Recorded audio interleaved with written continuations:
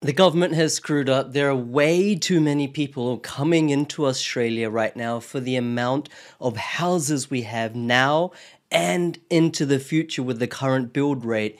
If you are a renter, unfortunately, rents are going to continue to rise. If you don't own your own home and you want to buy, unfortunately, prices are going to keep getting away and away from you. In this episode, I'll take you through the math, how many people coming in, how many houses need to be built, how many are being built state by state. And at the end, stick around because I'll be taking you through which states are the best to invest in from an investment perspective, where prices will rise the most. Is it Sydney, New South Wales, or is it Perth, WA? A lot of different states covered, but we'll focus on these.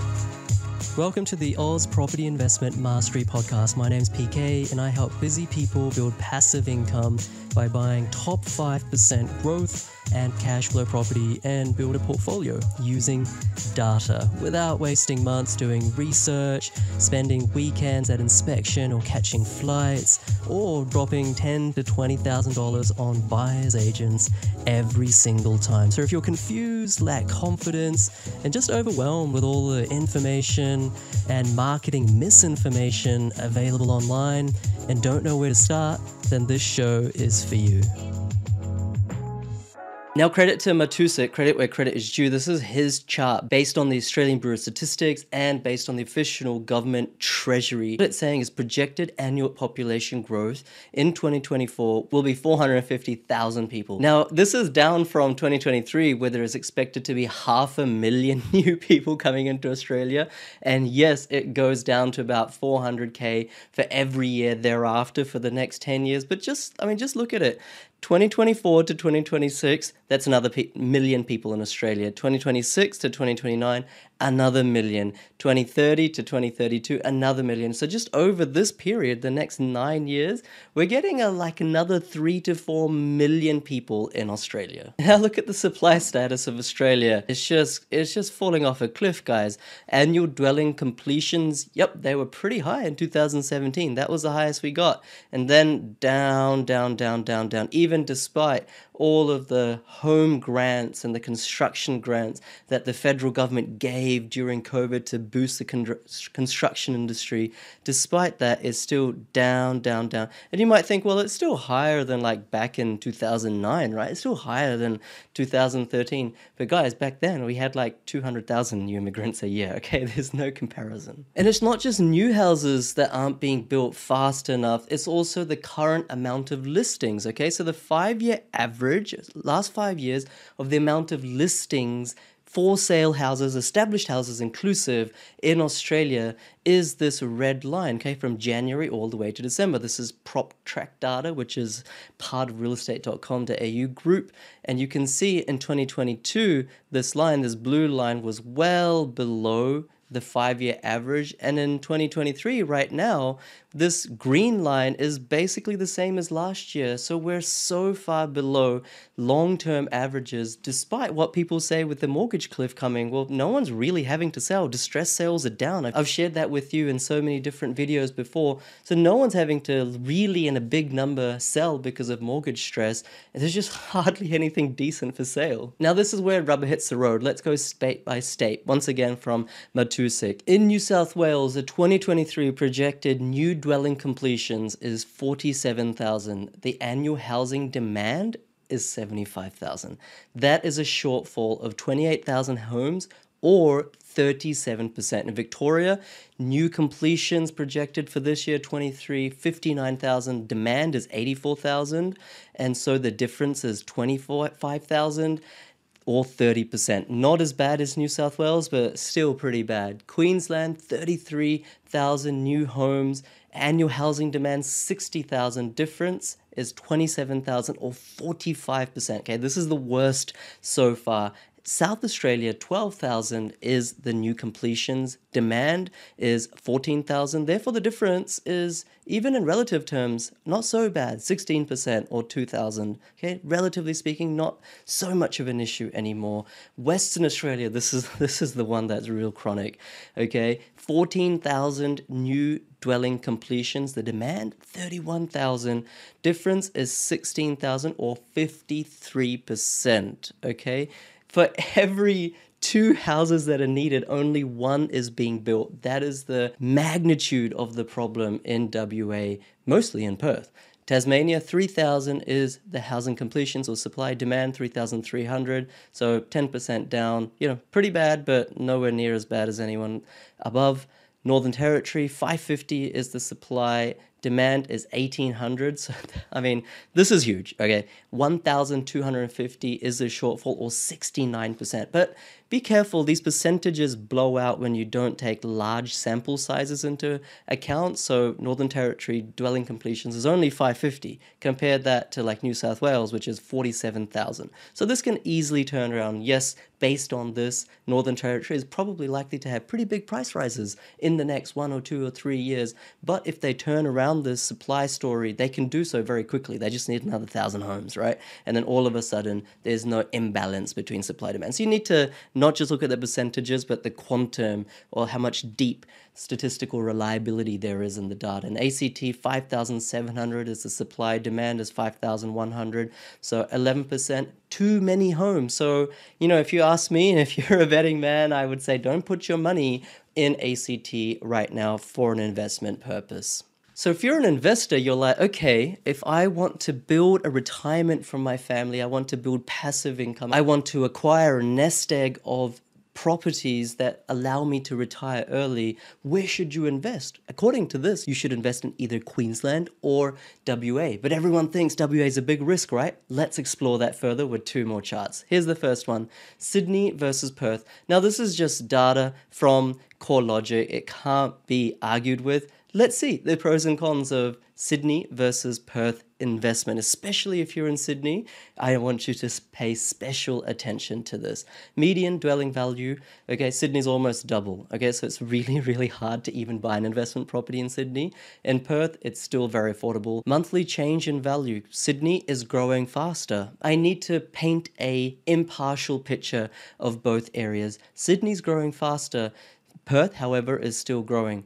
But what does this hide? What is going on in Sydney is that expensive properties that have fallen the most in 2022, those are the ones growing the fastest. It's not the affordable properties that are growing. So right now, if you're trying to buy something under $1 million, those types of properties in Sydney are not even growing as fast as 0.9%. And in fact, the opposite can be said in Perth. Those expensive, close to the CBD properties in Perth right now, in some respects are falling, in some respects are going sideways, but those that are under 5, under 6, under 700K, those are the ones growing by double digit, okay? So these top level statistics sometimes hide the reality. Quarterly change in values, similar dynamic as what I've just explained. Annual change in values, now this is where you start to see why Sydney at the top end is growing a little bit faster, is because it fell in the last year, whereas Perth didn't. It was more stable. Median dwelling rent. Sydney rents, yes, they're more expensive than Perth. Okay, let's say 600 in Perth, 733 in Sydney, but that just means that the yields are so terrible, and we'll get to that in a second. Vacancy rates, much higher in Sydney. This can't be ignored. Annual change in rent, okay, rents have been growing much more swiftly in Perth. 13.4% versus 12.9% gross rental yield. Now here's the kicker, 3.5%. If you buy anything in Sydney right now, let's say it's $1 million, 1.5 million, 2 million, even 700,000, you are having to fork out $10,000 to $20,000 minimum per year just to hold that property after all income and all costs have been accounted for. It's hugely negatively geared. That is not a good thing, by the way, regardless of what some accountants will say. It's never a good idea to lose $1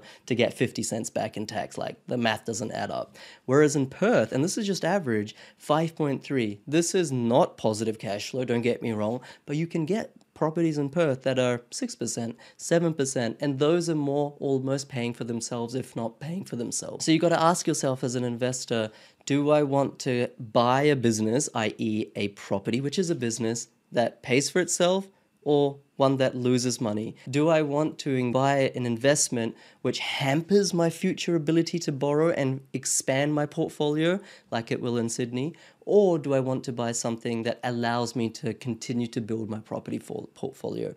Dwelling value to income ratio. Okay, how much is the property price worth versus the average household income?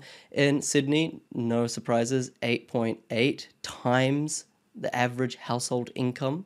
And in Perth, 5.5% times. So affordability lies in Perth. That doesn't mean everyone is automatically should buy in Perth because affordable areas go up the most. No, Brisbane was affordable for a decade, 2010 to 2020, and did nothing, whereas Sydney and Melbourne did everything, Hobart, etc.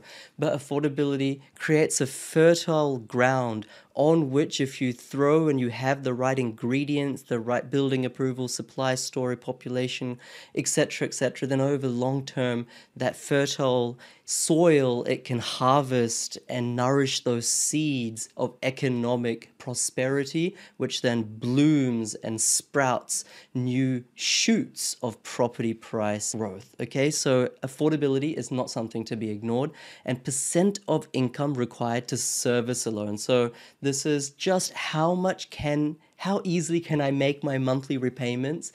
And in Sydney, the sad reality is that 50% of your household income is going to your mortgage, whereas in Perth, it's 30%. And lots of migrants, clearly, as I showed, almost 500,000 of them every year coming into Australia, they come to Sydney and Melbourne. There's no doubt about it. But what happens after 1 or 2 or 3 years of renting, especially in the last 2 or 3 years, is they consider very seriously moving to those areas where they can actually afford to live. Because as a new migrant, this percentage is not 50, it's like 60, 70, 80. And guess what? Perth gets a disproportionately higher amount of these migrants who have rented for the first 2 or 3 years, now want to buy a house and say, Sydney, Melbourne, I just can't do it. And this is what's reflected here, annual population growth. So I know so many of you, if not all of you, might think, Sydney, Melbourne, these are the areas, to some extent Brisbane, that get the biggest population growth, right? And that is true. They get the biggest absolute amounts of population growth. Those 500,000 people coming into Australia, the majority of them land in Sydney and Melbourne. But as a percentage, there's way more that arrive in Perth and stay in Perth. And it's percentages, relativity, that creates pressure in the property markets, that creates an imbalance between demand and supply. In Perth, there is way more people coming in relative to the existing inventory stock of houses in Perth, and that is what creates the pressure. Money is made in this world by understanding relativities. But you're obviously saying to yourself, look, I get that, PK, and you don't have to spruik me, like I get the merits of Perth. And by the way, I'm not trying to spruik you anything. Go ahead and buy in Sydney if you want. I'm just trying to educate you as best I can. But you're telling yourself, didn't Perth have like this huge bust? Is it reliable? It's had a really terrible history of property price stagnation over the last 10 years. I don't want to take that risk. I just don't want to put that on my family. Let's have a real look at a rolling annual change in dwelling values in Perth versus Sydney. Once again, core logic data. So what I want you to understand with a cool head is Perth is in the red and Sydney is in the blue. Now, in the red, there is no doubt that there was a huge boom around 2005 to 2007, and then a huge bust. Perth prices came down big time, around 11%. Okay, there is no doubt about that. And then it went up, and then it came down again, and then it went up in 2013, and that's when it really came down, not by a significant margin, by about 5%, according to rolling average figures citywide, and then it just kind of stayed there till about 2019, 2020. So this is really where that stigma comes from. Since about 2014, 15, for the next 5-6 years, it did nothing. And that's kind of like why people base their horror stories in Perth on that. Now let's look at Sydney. Now I want you to understand Sydney actually has fallen at its lowest level by a bigger proportion than Perth. 13.8% fall in Sydney in 2022, according to annual rolling average data by CoreLogic, versus Perth's biggest one was 11. So the more downside risk, the biggest volatility has been in Sydney. Now, Sydney's never grown as fast as Perth. Sydney peak growth rate, and this was COVID-induced boom,